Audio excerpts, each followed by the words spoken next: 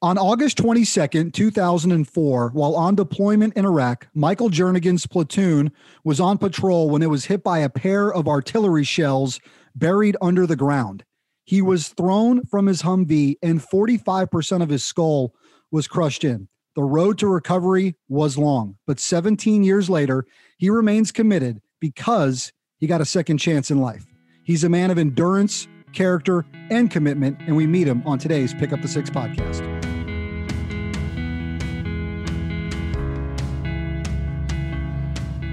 Michael Jernigan, welcome to the show. Thank you very much. How are you doing today, Brian? I'm doing great, man. I'm so thrilled to meet you and to have this conversation with you. And this is part of our ongoing series in partnership with our friends over at the Congressional Medal of Honor Society. You have a brand new medal around your neck that you were just awarded this week that we're going to talk about.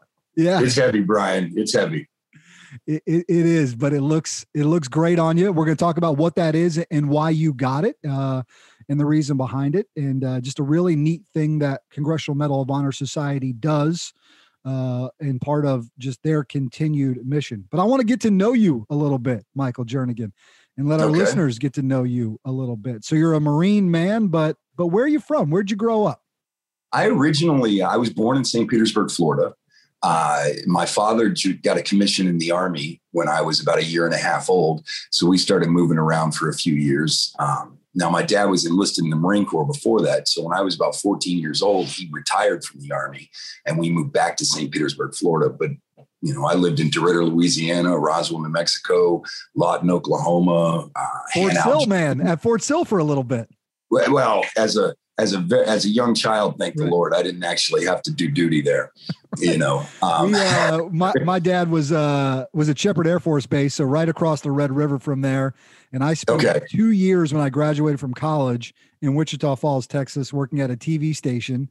And so made some trips up to Lawton every now and then. So I'm in Fort Worth right now. We're still wondering about the Panhandle. Like it's a lot like Oklahoma up there. It's just flat. It is. Where we were in Wichita Falls, you're not but 15 minutes to be in Oklahoma. And if you remember the show, I love this story. If you remember the show King of the Hill, right? Remember that? Oh yeah. Show? Oh yeah. Those guys, they had this moment where Bobby and his dad were up in Wichita Falls and they were freaking out because they were all Sooner fans up there and they couldn't deal with it that all these Texans were Sooner fans. And his son's like, I want to be an OU fan. So that's that part of North Texas up there. But it's all good. Yeah, man, where you are in Fort Worth area, not too far from where we spent a few years in that North Texas area. So traveled around a bit, right? Military brat kid. When did you know, hey, I'm destined for the military and I'm destined for the Marines? It's interesting. I always wanted to be a Marine when I was a little kid, right? And then when I was in high school, I kind of changed my mind. I thought I'd go to college, but I wasn't the greatest student and I kind of had a misspent youth. So my college was St. Petersburg Junior College, right? And I had 4.5 glorious freshman years there. And after that, I was about 23 years old. I was bartending on the beach at the Don Cesar Beach Resort on St. Pete Beach. And I was drinking heavily and going nowhere. I was a junior college dropout and my life was just going nowhere. And I said to myself, someone's got to give here because I can't live like this. So I dried myself out and I walked into the Marine Corps recruiting office and just, decided to fulfill this childhood dream I always had. I'm a third generation Marine. My mom's dad was a career Marine. My dad was a Marine and then a soldier. And, it just felt right. When was this? What year did all that would have been? That would have been about that time. Would have been 2002. Okay. So it was probably around August of 2002 that I started the recruiting process. But it's post 9/11, right? Oh yeah, it was post 9/11. Right. So it's post 9/11. Take me. Do you remember that day? And something probably churned in you on that day, right? To be very honest with you, the first thing I thought about on 9/11 was my godfather, who was still active duty Army at the time. And, when they hit the Pentagon, the first thing I hope my Uncle Mike's not there, and a few other things. I think all of America cried that day. That was a very sad day for all of us. So it did move me, but it didn't move me to join the military. That wasn't the catalyst for it. It really was the fact that my life was going nowhere and that I needed to change. That got me to join the military. On October 18th of 2002, which was my 24th birthday, I got sworn in at the processing station in Tampa by my father. Wow. Yeah. Incredible. Yeah. Incredible. So my father actually made me a Marine. Well, that's amazing. He swore me in. The drill instructors made me a Marine. Yeah. I want to ask you about that. I got to tell you, one of the proudest moments of my life was the day that my brother graduated from college at Oklahoma State University and was commissioned into the Air Force. And my father, in uniform, a general at the time, had his right hand up and swore him in at that moment. It's cool. It is just really cool. Hey, quick aside. We had some family and friends there at the processing station, and one of our other buddies, Mike Bayer, I came out, and because I had somehow accumulated enough credit hours in college, they made me an E2, a private first class. Hey, all right. Look at you. Yeah, all right. So I walked out and I said, hey, look at that. I'll never be a private. And Mike Bayer popped up and he goes, hey, don't speak too soon. You can always go down in rank. Mike had been in the Army back in the 50s, and he put it into perspective for me. Yeah, for sure. You might want to. Luckily, I never went down in rank. I only went up. Of course not. So that childhood kind of dream that maybe for a little while, I don't say faded away, but was gone, is back now, right? And now you're in it. And you said they made you a Marine. He swore you in, but they made you one. Well, just take me into all that. Well, it's interesting because like I got in a van in Tampa in the middle of the, like in the evening, and then they drove us to Parris Island, South Carolina. You get on the island in the middle of the night, it's pitch black, and they rip the door open of the van, and the drill instructor starts screaming his head off, and you run to those yellow footprints. And, 3 days into boot camp, I thought I made a mistake. I wanted to go home. Nobody, it just was so overwhelming. But, as that training process goes along, you start to buy in. I think a lot of Marines will tell you that they broke in boot camp. You get broke down and you get built up as a Marine. And I broke early because I realized my father was a Marine Corps drill instructor back in the 1970s. Mm-hmm. So I had a lot of information on boot camp before I even got there. And the quicker you break and buy in, the easier it's going to go. But I had a blast. I was finally around a bunch of guys that thought the way I thought, that really enjoyed what we were doing. We really loved our country, and there's something to be said. And a lot of people will tell you this that work with their hands. When you put in a hard day's work of physical labor, there's a satisfaction at the end of the day that you got something accomplished.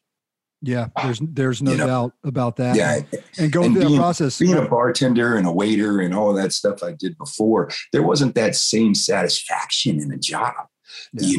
The Marine Corps was the first time, at Parris Island is the first time I could stand tall and be proud of what I was doing with my life. It was the first time that what I was doing really made a difference in not just one other person's lives, but multiple other people's lives. Yeah. And you just don't get that same level of satisfaction out of a lot of the employment opportunities in the civilian world. You're thrust into this world of being part of something that is so much bigger than just you. Oh yeah. They do a great job in boot camp of drilling into you the history of the Marine Corps and what it is to actually be a Marine and what that means. And, you start to realize that, I'm one individual, but I'm an individual that represents the entire history of the Marine Corps. And when people see me outside, they realize, okay, that's a Marine. And they expect all Marines to be one way because that's just the way we portray ourselves. Yeah. It's even emblematic in the Marine Corps, theme, right? And just thinking through the rich history of all that it is. Oh yeah. It seems like you found a home there pretty quickly. I did. It was awesome. So it's 2002, man. And the world is getting ready for some pretty serious wartime efforts here, right? 2003. Yeah, unbeknownst to me, I had no idea about that whole Iraq thing. Mm-hmm. I enlisted in 2002. I got to boot camp in November of 2002. I graduated in January of 2003. So I missed Thanksgiving. I missed Christmas. And I think the worst of all, and one of the hardest to swallow, was I missed the Tampa Bay Buccaneers winning their first Super Bowl. And for a guy like me, I came home from the hospital in a Tampa Bay Buccaneers onesie. And a lifelong Bucs fan, and that was the hardest part about. Listen, man, over these last 2 years, you've been rocking and rolling, bro. I mean, you got a Super Bowl, you got a Stanley Cup back to back. I mean, yes, man. We got American League pennant for the Rays last year. Mm-hmm. Yeah, we're now thinking about changing the name to Champa Bay. Champa Bay. I thought it was Tampa Bay for a little bit with Brady. Well, it works. The only thing greater than Tom Brady is Tom Brady. That's just, if Tom Brady could ever really perform like Tom Brady, then he'd be a Tom Brady. He'd be a Tom Brady. That's a fair assessment. That's great. I love it. All right, man. Take me up. Go ahead. As you can tell, I'm a Buccaneers fan. Absolutely. Just a little bit, but it's all good. All right. Take me up to deployment 2004 and heading into Iraq. Well, interestingly enough, I actually got to deploy before I went to Iraq. When I got out of Infantry Training Battalion School of Infantry, I went to a subunit for 2nd Marine Regiment because my unit was forward deployed to the invasion of Iraq. Mm. And I learned an important lesson in the Marine Corps, and that's the voluntold, right? And they took about 75 of us, put us in a formation. About 6 weeks later, they'd been in the fleet, and they said, congratulations, gentlemen, you all volunteered to go to Okinawa, Japan. Right. So I wound up going to Okinawa, Japan for 6 months on a unit deployment with Weapons Company, 1st Battalion, 25th Marines, and had a blast in Okinawa. It was just one of the best duty stations the Marine Corps has. And it was my last month in Oki that I got a knock on the door from our police sergeant, Sergeant Borneman, and Borneo. And he asked me, he's like, hey, do you want to cross deck? You're going back to the fleet. You want to go to Iraq? And it took me I don't even think a second to say, hell yeah. Yeah. I want to go to Iraq. My Marines, your entire job as a Marine is to fight wars. That's the Marine Corps does 2 things. We make Marines and we win America's battles, and I came home, went on leave for a couple of weeks, and then got back to my new unit, Easy Company, 2nd Battalion, 2nd Marines. And I mean, we started a rapid training to deploy, and we wound up, I think it was March 3rd or March 4th of 2004 is when we deployed to Iraq, through Kuwait. Yeah. Yeah. So when you got there, when you're in country, what do you remember noticing, feeling when you got boots on the ground in Iraq? So first you fly into Kuwait, right? And you fly into Kuwait, and they swipe your ID. So now you're getting tax-free pay because you're in a combat zone. I remember flying in, and they put us on these buses, and they drove us to Camp Udari. And as we're driving through the desert to Camp Udari, one of the coolest things I saw was a herd of camels, like running through the desert, which is something that you've only seen in like watching Lawrence of Arabia and that type of stuff. It was really cool. But I spent 2 weeks in Kuwait before I got to go to Iraq, and I got stuck on a rear party. So I actually flew into Baghdad International Airport. Right. Mm-hmm. And, you think about flying into a war zone, right? You're going to be all ready. You're going to rush off. You're going to put a security around the plane, the whole 9 yards, because you never know what's going to happen. Right. And it was anticlimactic at best. Right. We fly in a C-130. We land. They drop the ramp in the back to roll the big cargo containers off. And we actually just walk down the stairs. Right. And as we walk down the stairs of the plane and we hit the tarmac, there's a guy with a beard and sunglasses on, and he's just sitting there. And he's like, hey, your unit's not here to pick you up yet. You guys can hang out right over here. And there's a key donk, like a little convenience store where you can buy some. I mean, there's no guy with a sign with your name on it that's going to drive you to work. It sounds like it's kind of close. You're expecting to rush out the back of a C-130 fully armed. It's go time. Let's do it. Yeah, we're going to war, baby. Right. No, there's a gee dunk over there. You guys can get some pokey bait and kind of wait for your convoy. They're going to be picking you up in a couple hours. Right. It was a little different than what you expected. Yeah, and that was my introduction to Iraq. And then the convoy picked us up, and we drove out to Mahmudiyah, Iraq, which was where we were first in March of 2004. And I don't want excitement is one word you could use. Anxiety, nervousness is another, words. There's a lot of adjectives you can describe that feeling with. Anticipation. Anticipation, yeah. The lack of you don't know what's going to happen. You climb on the back of a 7-ton and you're driving from Bayam to Mahmudiya. We're seeing Iraq for the first time, right? And you're in a war zone and you don't know what to expect. We didn't know what to expect at all. And it was just a lot of emotion, and then when we got to Mahmudiya, the 82nd, there was a battalion from the 82nd Airborne there, and that's who we were replacing. So, getting to talk to those guys who had been there since the invasion, they kind of locked us on and let us know what to expect. So what were you guys doing? What was day in a life of like during that beginning of that duty? It was a lot of patrolling.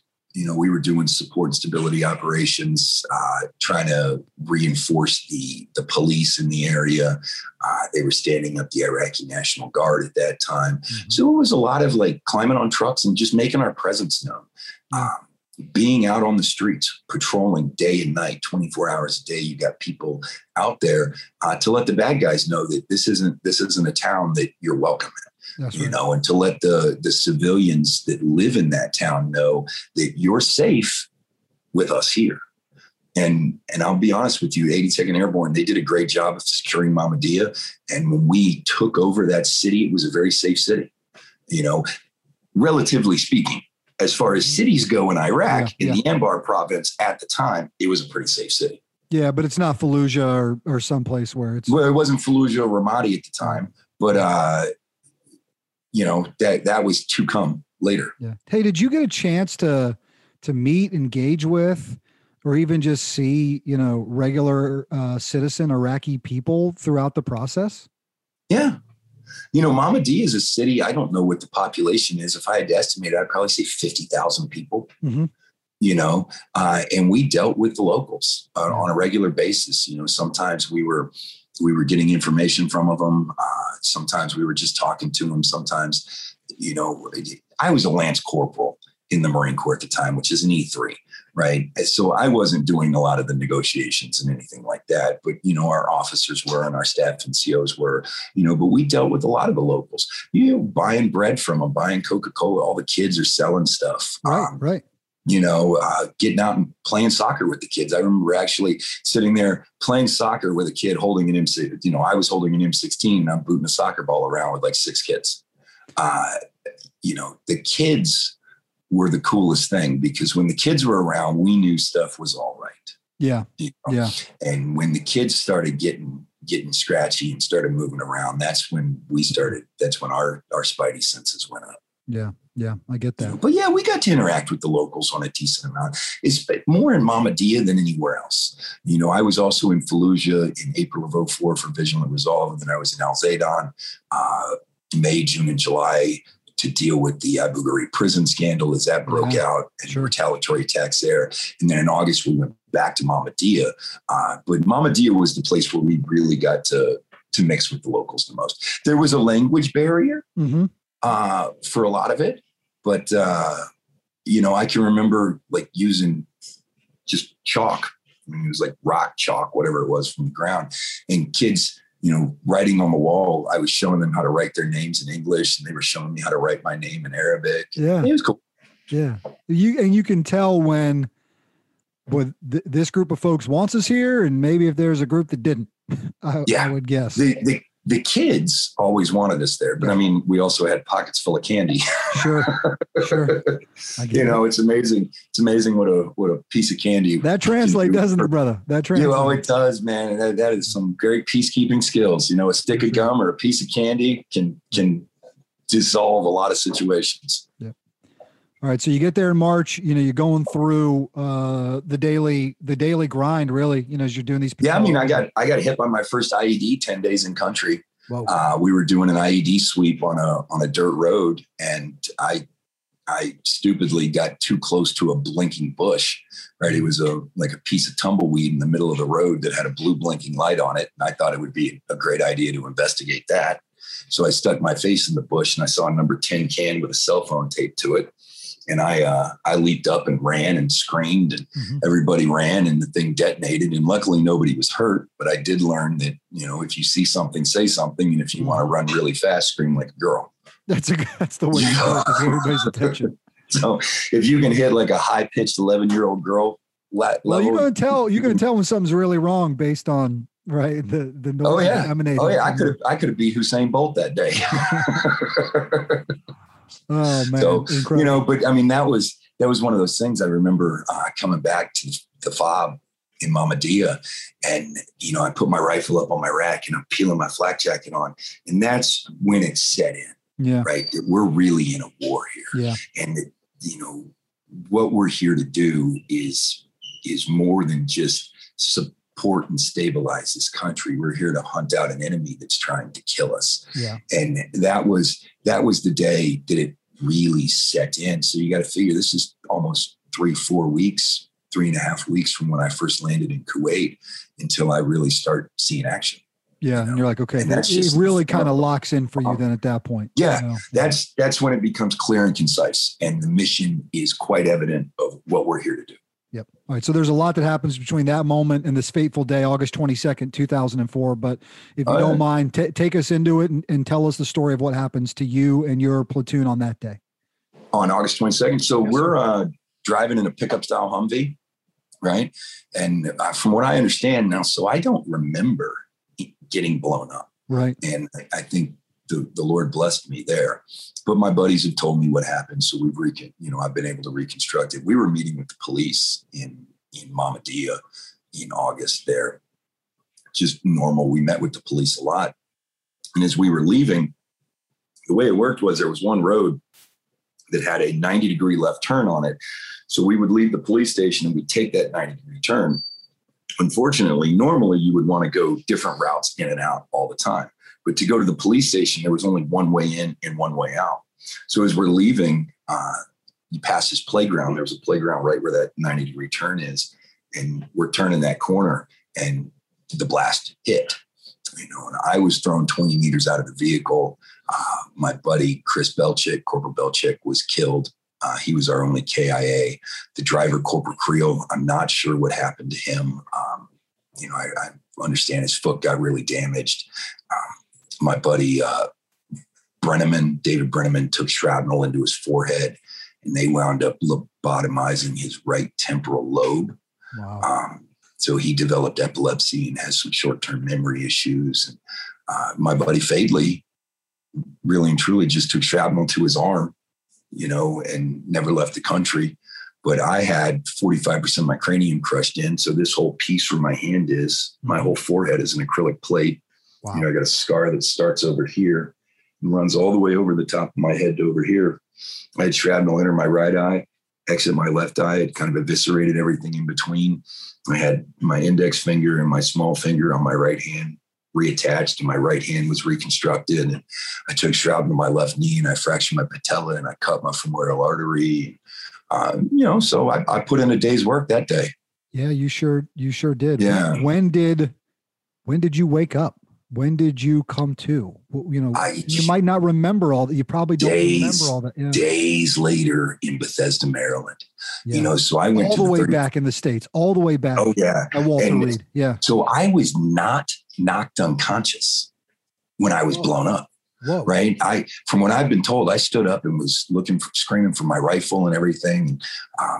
My corpsman, our hospital corpsman, our medic, hospitalman third class, Christopher Thompson, grabbed me and he put me down on the ground and, started treating my wounds. And, my buddy Godius, Corporal Godius, Jay, threw me in the back of a Humvee and grabbed a driver and literally left everybody there and drove me back to the FOB immediately because I needed medical attention. I was going to die if I did not get medical attention quickly. Right. And we couldn't get a helo medevac in quick enough, So, those guys I owe my life to, but I was not knocked unconscious. I remember coming to in Bethesda, Maryland. I went to the 31st Combat Support Hospital in Baghdad for a couple of days. I went to Landstuhl, Germany for a couple of days, had family in both spots. And it wasn't until maybe 6, 7, 8 days later that I remember what was going on when I woke up. And at that point, I was on so many pain meds that you can knock out a stable of racehorses. I was in and out of consciousness, having hallucinations and all sorts of stuff. I don't know if they did. I ask you this in advance. Did family like take you back into those moments? They have pictures of you. You know, did they recount any of that? You know, being at the hospital and all those different locations with you? No, you know, when the word came back to the States that I was wounded, my mom immediately called my godfather, Mike Roden. And Mike was an active duty Army colonel at the time. She couldn't get in touch with him. She talked to his wife, Margie, and she said, well, Mike's on his way to Iraq right now, and I'll have him call you when he lands because he'll call me. So he called my mom and got my social security number and actually came to visit me at the support hospital in Baghdad. Wow. Right. My godfather. What an incredible blessing for your family, for him to be able to do that. Yeah. And, you know, he was able to put my mom directly in touch with the surgeons, you know, because when the information comes out of the Marine Corps and goes to the family, it's not the most complete information. Sure. Right. Sure. They had said that I was blind, and they didn't know if that meant that I was blind. Like, is this temporary? Is there hope for sight? You know, anything like this. But, you know, my God, my head was crushed in. So they medically induced me into a coma because I had to go through so many surgeries. And the doctors didn't know like where I was mentally at the time. And when, you know, Mike put the phone down on the pillow and I heard my mom's voice, my blood pressure spiked and my pulse spiked. And the doctor said that was a good sign. That means he's still got some, you know, mental activity going on up there. And then when I went to Landstuhl, right, my dad was working at United States Europe Command in Stuttgart at the time. So he and my stepmother were waiting for me at Landstuhl when I rolled off the medevac. And then they rode with me to Bethesda on the medevac flight from Germany. Wow. Yeah. So, I mean, my dad went and found a Catholic priest, had last rites done for me when I was, because, you know, the doctors in Germany told my dad, they said, sir, we don't know if your son's going to make it. And if he does make it, we don't know if he's going to come out of the coma. And if he does come out of the coma, we don't know where he's going to be mentally. He could be at a, you know, 3-year-old level, or he could be at an 8-year-old level, or, you know, we just don't know.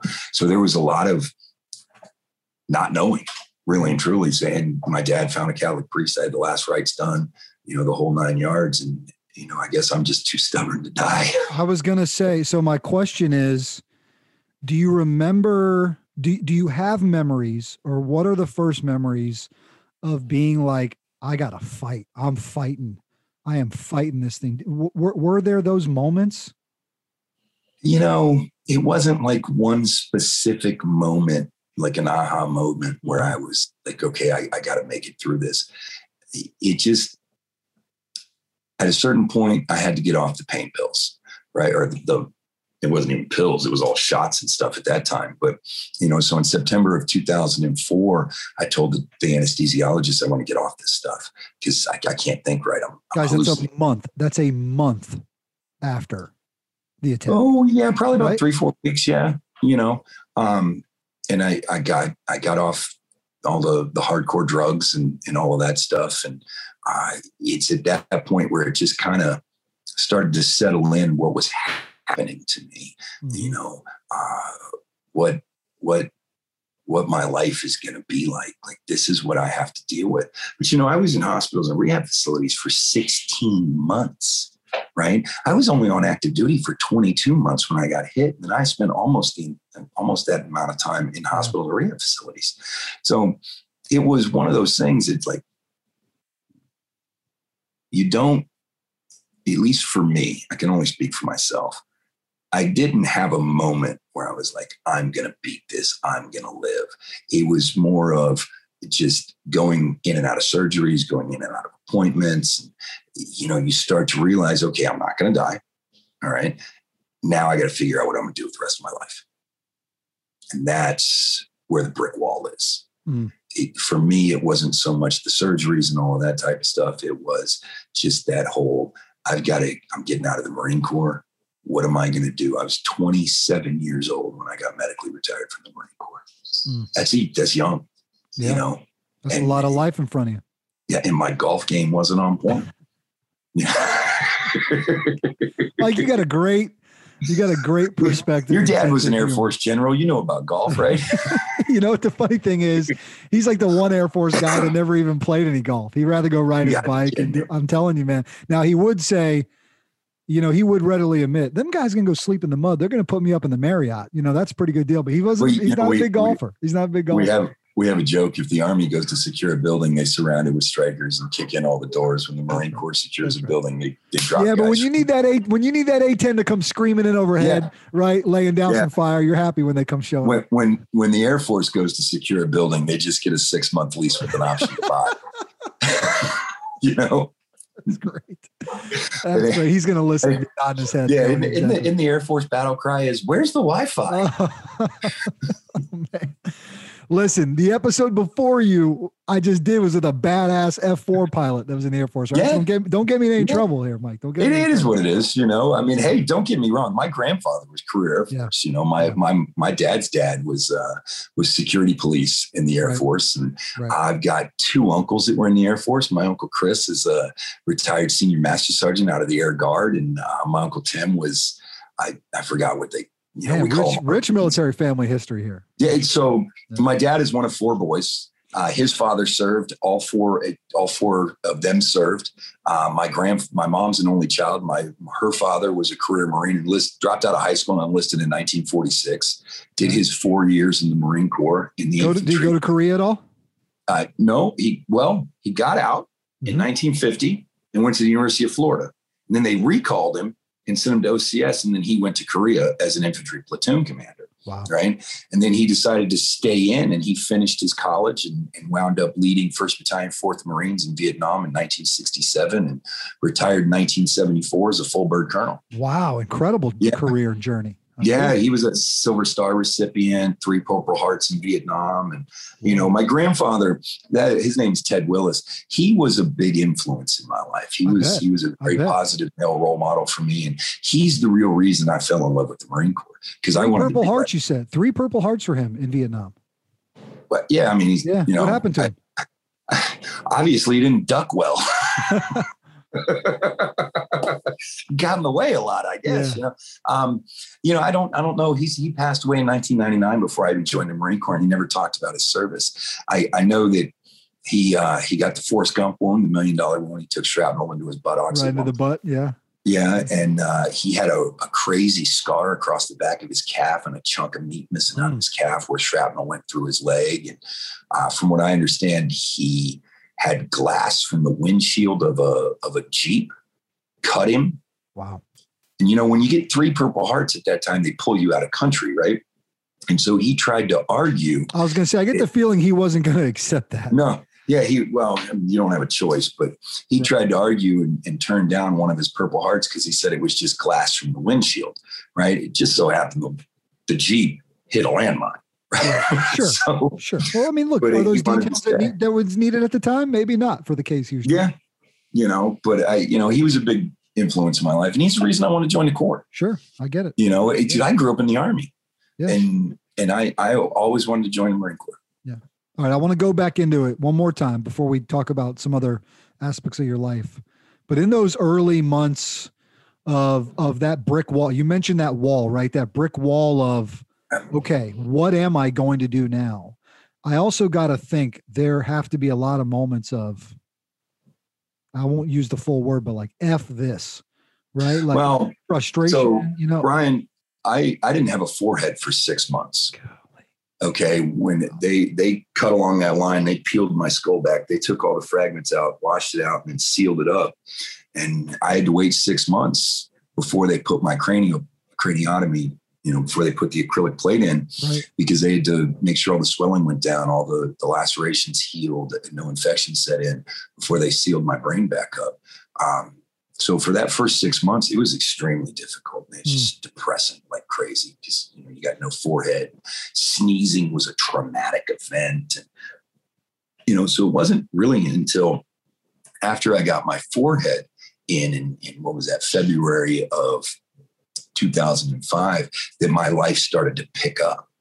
And then I guess it would have been, let me backtrack here, July, June, May, April like April of 2005, I went to the Charlie Norwood VA in Augusta, Georgia to do a 16-week blind rehabilitation course. Yeah. And that's where it started to switch. Because when I went through that blind rehab course, they started teaching me how to safely live blind, how to cross a street by sound alone, how to ride a city bus, how to iron my clothes safely, how to adapt different appliances like your stove and your microwave and your washing machine, how to live independently if you need to. And that is where I started to get a lot of the confidence back that I can do this. This is not insurmountable. I was lucky that I had a man walk into my ICU room, a Vietnam veteran who had lost his eyesight in Vietnam in 1967, and tell me that there is success after blindness. And he took me under his wing and became my mentor. Yeah. Who was that man? Let's tell me a little bit about him. That was John Fales. We call him Sergeant Shaft. He wrote the Sergeant Shaft Veterans Advocacy column for the Washington Times. John, from New York, originally from Brooklyn, joined the Marine Corps back in the 50s, did the Beirut landing in 58, got out of the Marine Corps. And then Vietnam broke out. He was selling life insurance and he decided to go back in the service and wound up in Con Thien in 1967 with 1st Battalion, 4th Marines. And, I think it was a rocket attack that took his eyesight. And he went through the whole process that I was going through, but he had done it in the 1960s and early 70s. Going back to college, he finished his bachelor's degree, got a master's degree, went back to worked for Equal Opportunity, worked for Action in DC, became a journalist, the whole 9 yards. And, this guy didn't let anything get in his way and didn't let anything slow him down. And he was my mentor, and he basically took it upon himself to make sure that I was going to be all right. And I owe him a lot as well. 5 years after we met, we're good, fast friends at this time. And we're having a couple of drinks at the National Press Club in DC. Sure. And I started asking John about his service. And it turns out that my grandfather was his battalion commander in Vietnam. What? Yeah. Wow. And I truly believed that my grandfather, even though he passed away, was up in heaven and found one of his Marines on earth and sent him your way. There's no doubt in my mind. Yeah. I get believer, right? I got him right now. I'm chicken skinned up over here. Yeah. I'm a firm believer, and our listeners have heard me say this before. I'm not a big coincidence guy. I believe that God takes action and chooses to remain anonymous about it. And that's what we call coincidence. That's right. Your grandfather angel winged that thing and found a man that he could send into you.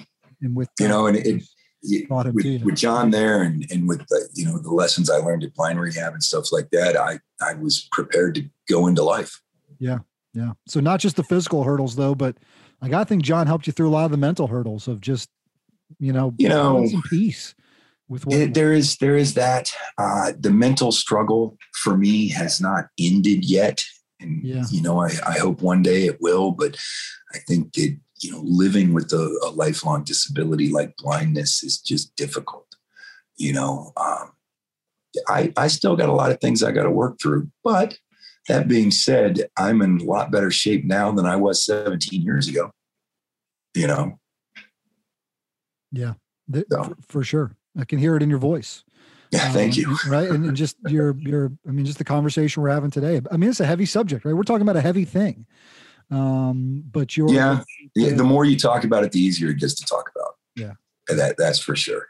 Every time you talk about it, it kind of cuts the heaviness by half. Right. So, I can talk about it lighthearted. People ask me what happened to you and I tell them, I forgot to duck. Uh-huh. Right. Exactly. People thank for my service. I had a blast. Thank you. But it is a heavy topic.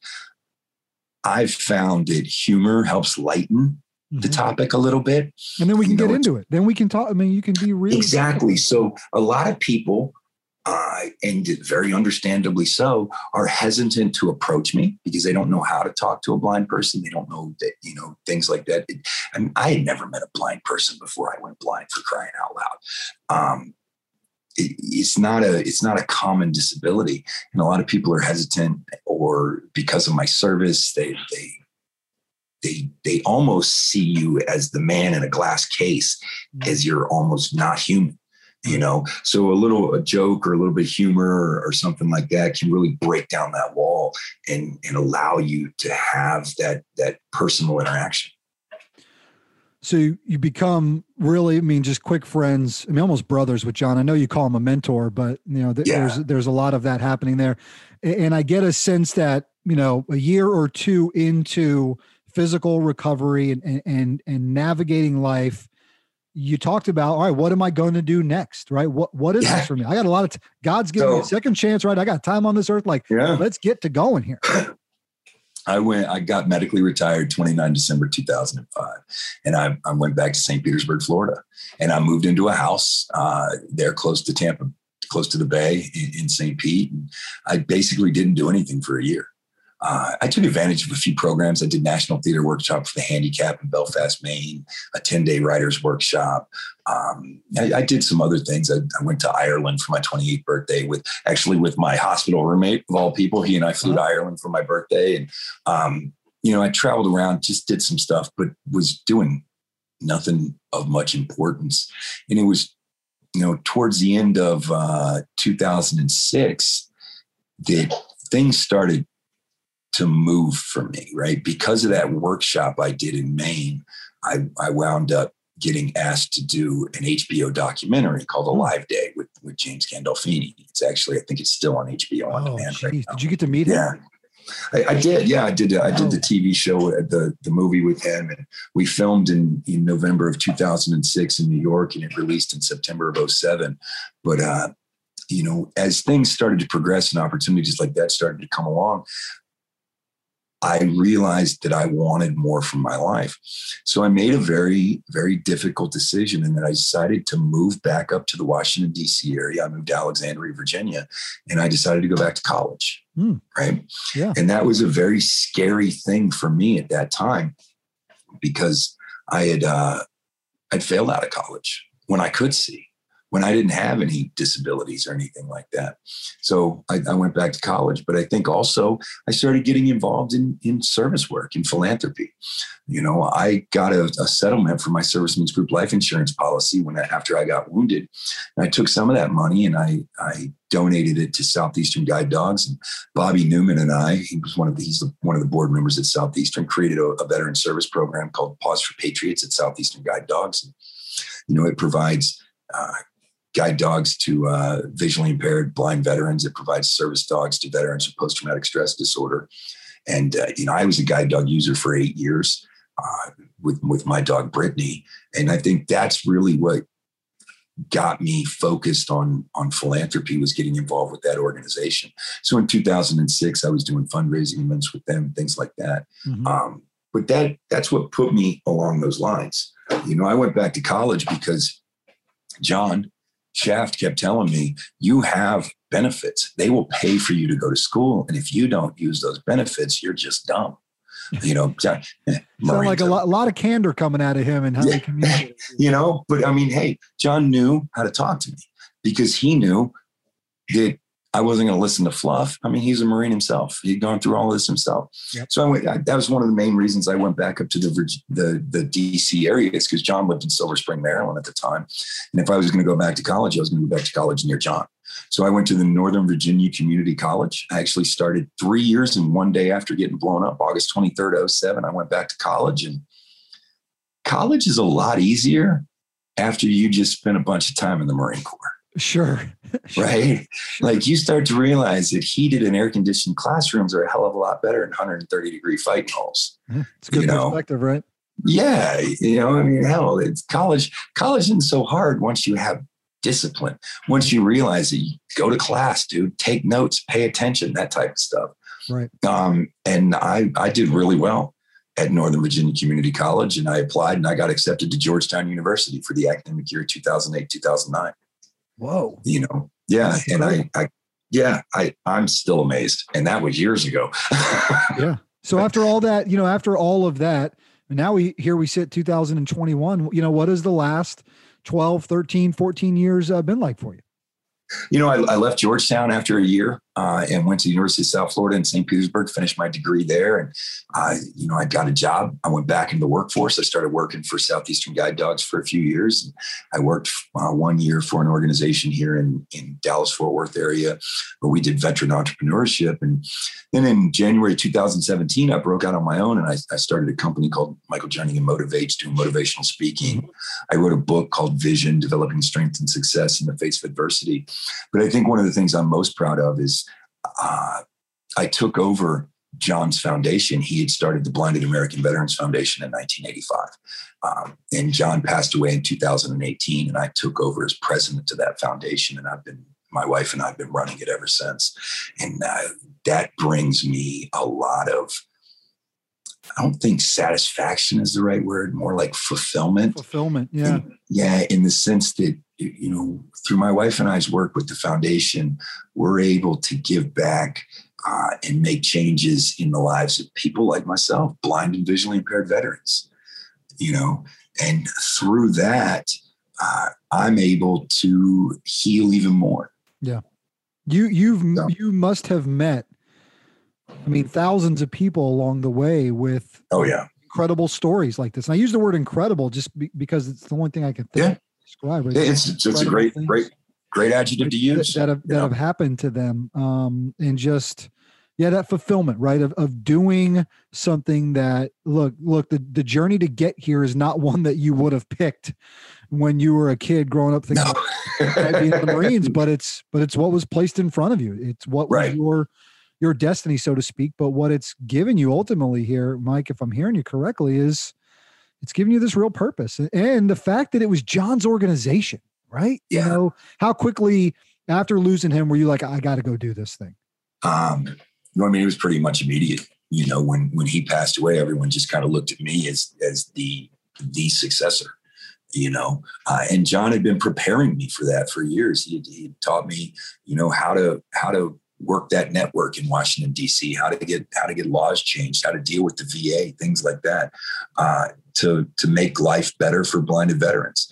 With the foundation, we focus on research, rehabilitation and reintegration for blind and visually impaired veterans. And that's the goal. Is we do research for prosthetic devices that help blind people live more independently. We have a rehabilitation program it's a grant program for blind rehabilitation outpatient specialists and visual impairment service team coordinators at the VA to help with budget shortfalls for blind and visually impaired veterans. And our reintegration program, we're just now getting off the ground, but we're just trying to help veterans get integrated into society, get out of the house and get doing active social engagements. Yeah. Yeah. I want to talk a little bit more about that. Today, as we record this, it's 16 July. Just this Wednesday, you were awarded the Service Act Award from the Congressional Medal of Honor Society. Let me brag on you a little bit. Then we'll come back and talk about it. You probably don't want me to, but I'm going to do it anyways. Yeah. So in 2020, the Congressional Medal of Honor Society announced that you were going to be awarded this Service Act Award, really for all just the incredible work that you've done in your post-military career. They've got a handful of these awards that go out, so, when you guys have heard us document the story of the Congressional Medal of Honor, but they also have some really pretty amazing awards that go out. And there are things like the Single Act of Heroism, the Young Hero Award, the Service Act Award, which Michael now has, the Community Service Award, and the Youth Service Award. And of course, there's tons of information about those recipients, how you can apply for those or nominate somebody for one of those at the Congressional Medal of Honor Society website. And so I encourage you to go get that. So just 2 days ago, as we sit here Friday, that medal put around your neck. So tell me a little bit about that award and what it means to you to receive that honor.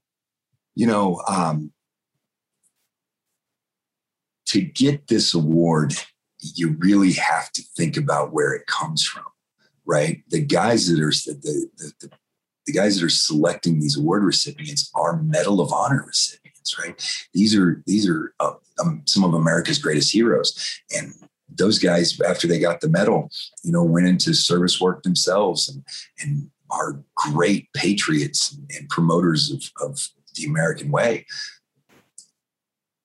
Once you realize that, you realize the weight of the award.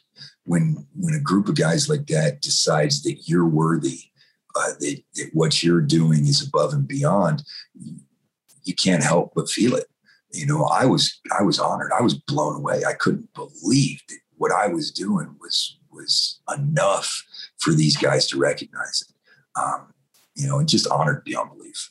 You guys think about those words that Michael said at the beginning of our interview. He talked about it's heavy, right? And then the weight of that. It's heavy. And you're right. There's an expectation now, right? There's an expectation. But what I find, you know, and from talking to so many amazing Americans like yourself, you know, when you're constantly, you know, putting others before yourself. And in fact, I mean, the way they describe this award says it recognizes Americans who consistently place others before themselves through volunteer service. The first pillar of what we talk about here on Pick Up the Six podcast is service before self. And that takes so many different shapes and forms. You've probably been around it, witnessed it in so many different ways over the last 17 years. My entire life. You know, just growing up in a military family, the whole 9 yards. Yeah, it's something, you know, you think, what is service before self? It's a whole lot easier than people realize, right? All it takes is for you to just think of somebody else. My wife Kimberly is a wonderful woman. She's been great in helping me put myself in other people's shoes, you know, and realize that I have my own problems, but other people have their issues they deal with as well. And it's very fulfilling to not have to worry about what I'm going through and to be able to be there for somebody else. Yeah. You know, it's those moments of living. Again, we talked about it when you joined the Marines, of feeling like you were part of something bigger than yourself. Yeah. Yeah. You know, find those little moments, right? It doesn't have to be a Herculean effort all the time, right? We need a lot more of that in this country today, right? We need people to get involved in something bigger than themselves, to realize that there is something larger than just the one individual in this nation. You know, we used to be that way. You go back to our communities in World War II and meatless Mondays, and rationing and things like that. I mean, if you were to try to invoke some of that stuff today, I don't know if it'd fly. Yeah. You know? I don't know that I'm with you. I don't know that it would either. But then again, I still have optimism, the American optimism of when I see those oppressed in other lands waving that American flag. It's happening right now in Cuba. They're doing it. They're waving that American flag. There still is something there. There is still something there. There still is that fight in there. I know it is. And yeah, you're right.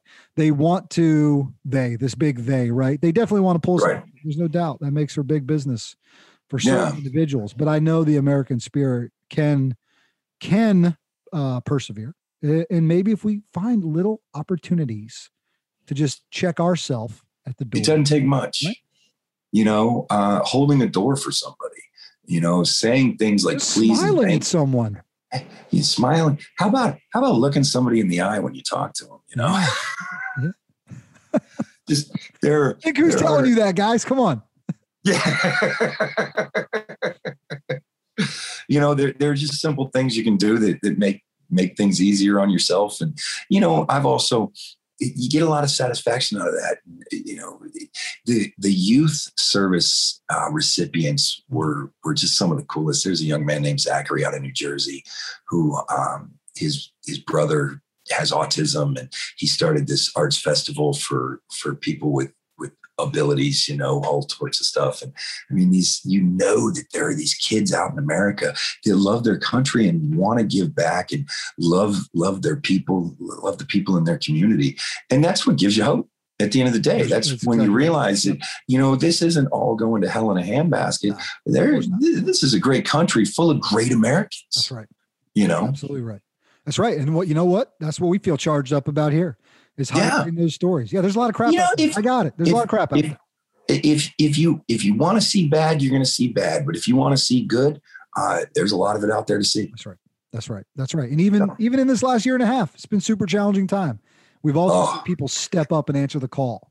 Yeah, it has been a challenging time, but I think we're coming together as a country, and I think that we're starting to heal. Yep. Hopefully. It's the Service Act Award given by the Congressional Medal of Honor Society that Michael now wears around his neck with pride. Tell our listeners a little bit more about where they can find out information about the Blinded American Veterans Foundation, and if they feel so called, how they might be able to help you guys out. Yeah, we got a website. The Blinded American Veterans Foundation is BAVF.org. So Bravo Alpha Victor Foxtrot.org. We've got information on there, the history of the organization, what we're about, our board members, the programs we have. Also conveniently a donate button because we are a nonprofit organization. Absolutely. Hook them up, guys. Hook them up. Yeah. But I think that's the foundation and the work we do. But, I'd also tell your listeners, there are volunteer opportunities at VA medical centers and VA facilities where you can volunteer to help some of these blind veterans. When I go to the VA, when I was going alone, before I got married to my wife, volunteers at the hospital would walk me to my appointments, would guide me to my appointments, things like that. So, there's a lot of volunteer opportunities out there to assist blinded veterans as well. Yeah. Guys, lean in on that, find opportunities to be able to, to give back there. We'll put the link not only to the Congressional Medal of Honor website about the award that you were just given, but also to BAVF.org. So you guys can go check that out if you feel so called. And I encourage you to do so. Throw them a little bit of support along the way. Michael, I'd love to, if you've got friends or colleagues or folks you met along the way that might have stories to share as well, we might want to put our heads together on that and see if we can bring some other. I can send you a list. Yeah, I can send you a list. I'm sure you could. Yeah. Man, I've been so grateful for you. What a great conversation. We're at an hour at this point. I want to be respectful of your time and your day. I know you guys have got a lot going on. I feel like we could talk for 2 or 3 hours. I look forward to the day where we can meet in person and maybe have a beer and connect a little bit as well. And I'm coming back to the East Coast, so I'll be in your neighborhood not too long. Good. My friend, we are so grateful for your service to our country, for all that you did and all that you continue to do. And thanks for sharing your story and just putting some positivity out there with us into the world today. Thanks, Brian. I appreciate it. He's Michael Jernigan. I'm Brian Jodis, and this has been Pick Up the Six Podcast.